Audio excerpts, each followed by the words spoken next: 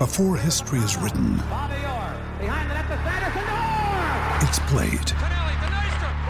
Before it's frozen in time, it's fought one shift at a time. Before it's etched in silver, it's carved in ice. What happens next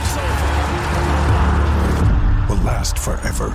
The Stanley Cup Final on ABC and ESPN Plus begins Saturday. Start just kind of crushed you a bit. What did you see this one go? Yeah, I thought we were playing pretty well.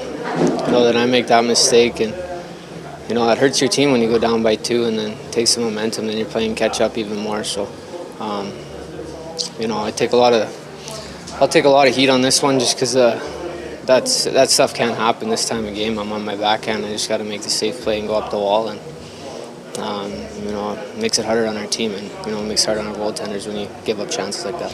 To be 0-2 through the first 2 games of this trip, when there was so much emphasis put on getting these points, does that give you a sense that this thing is maybe slipping away?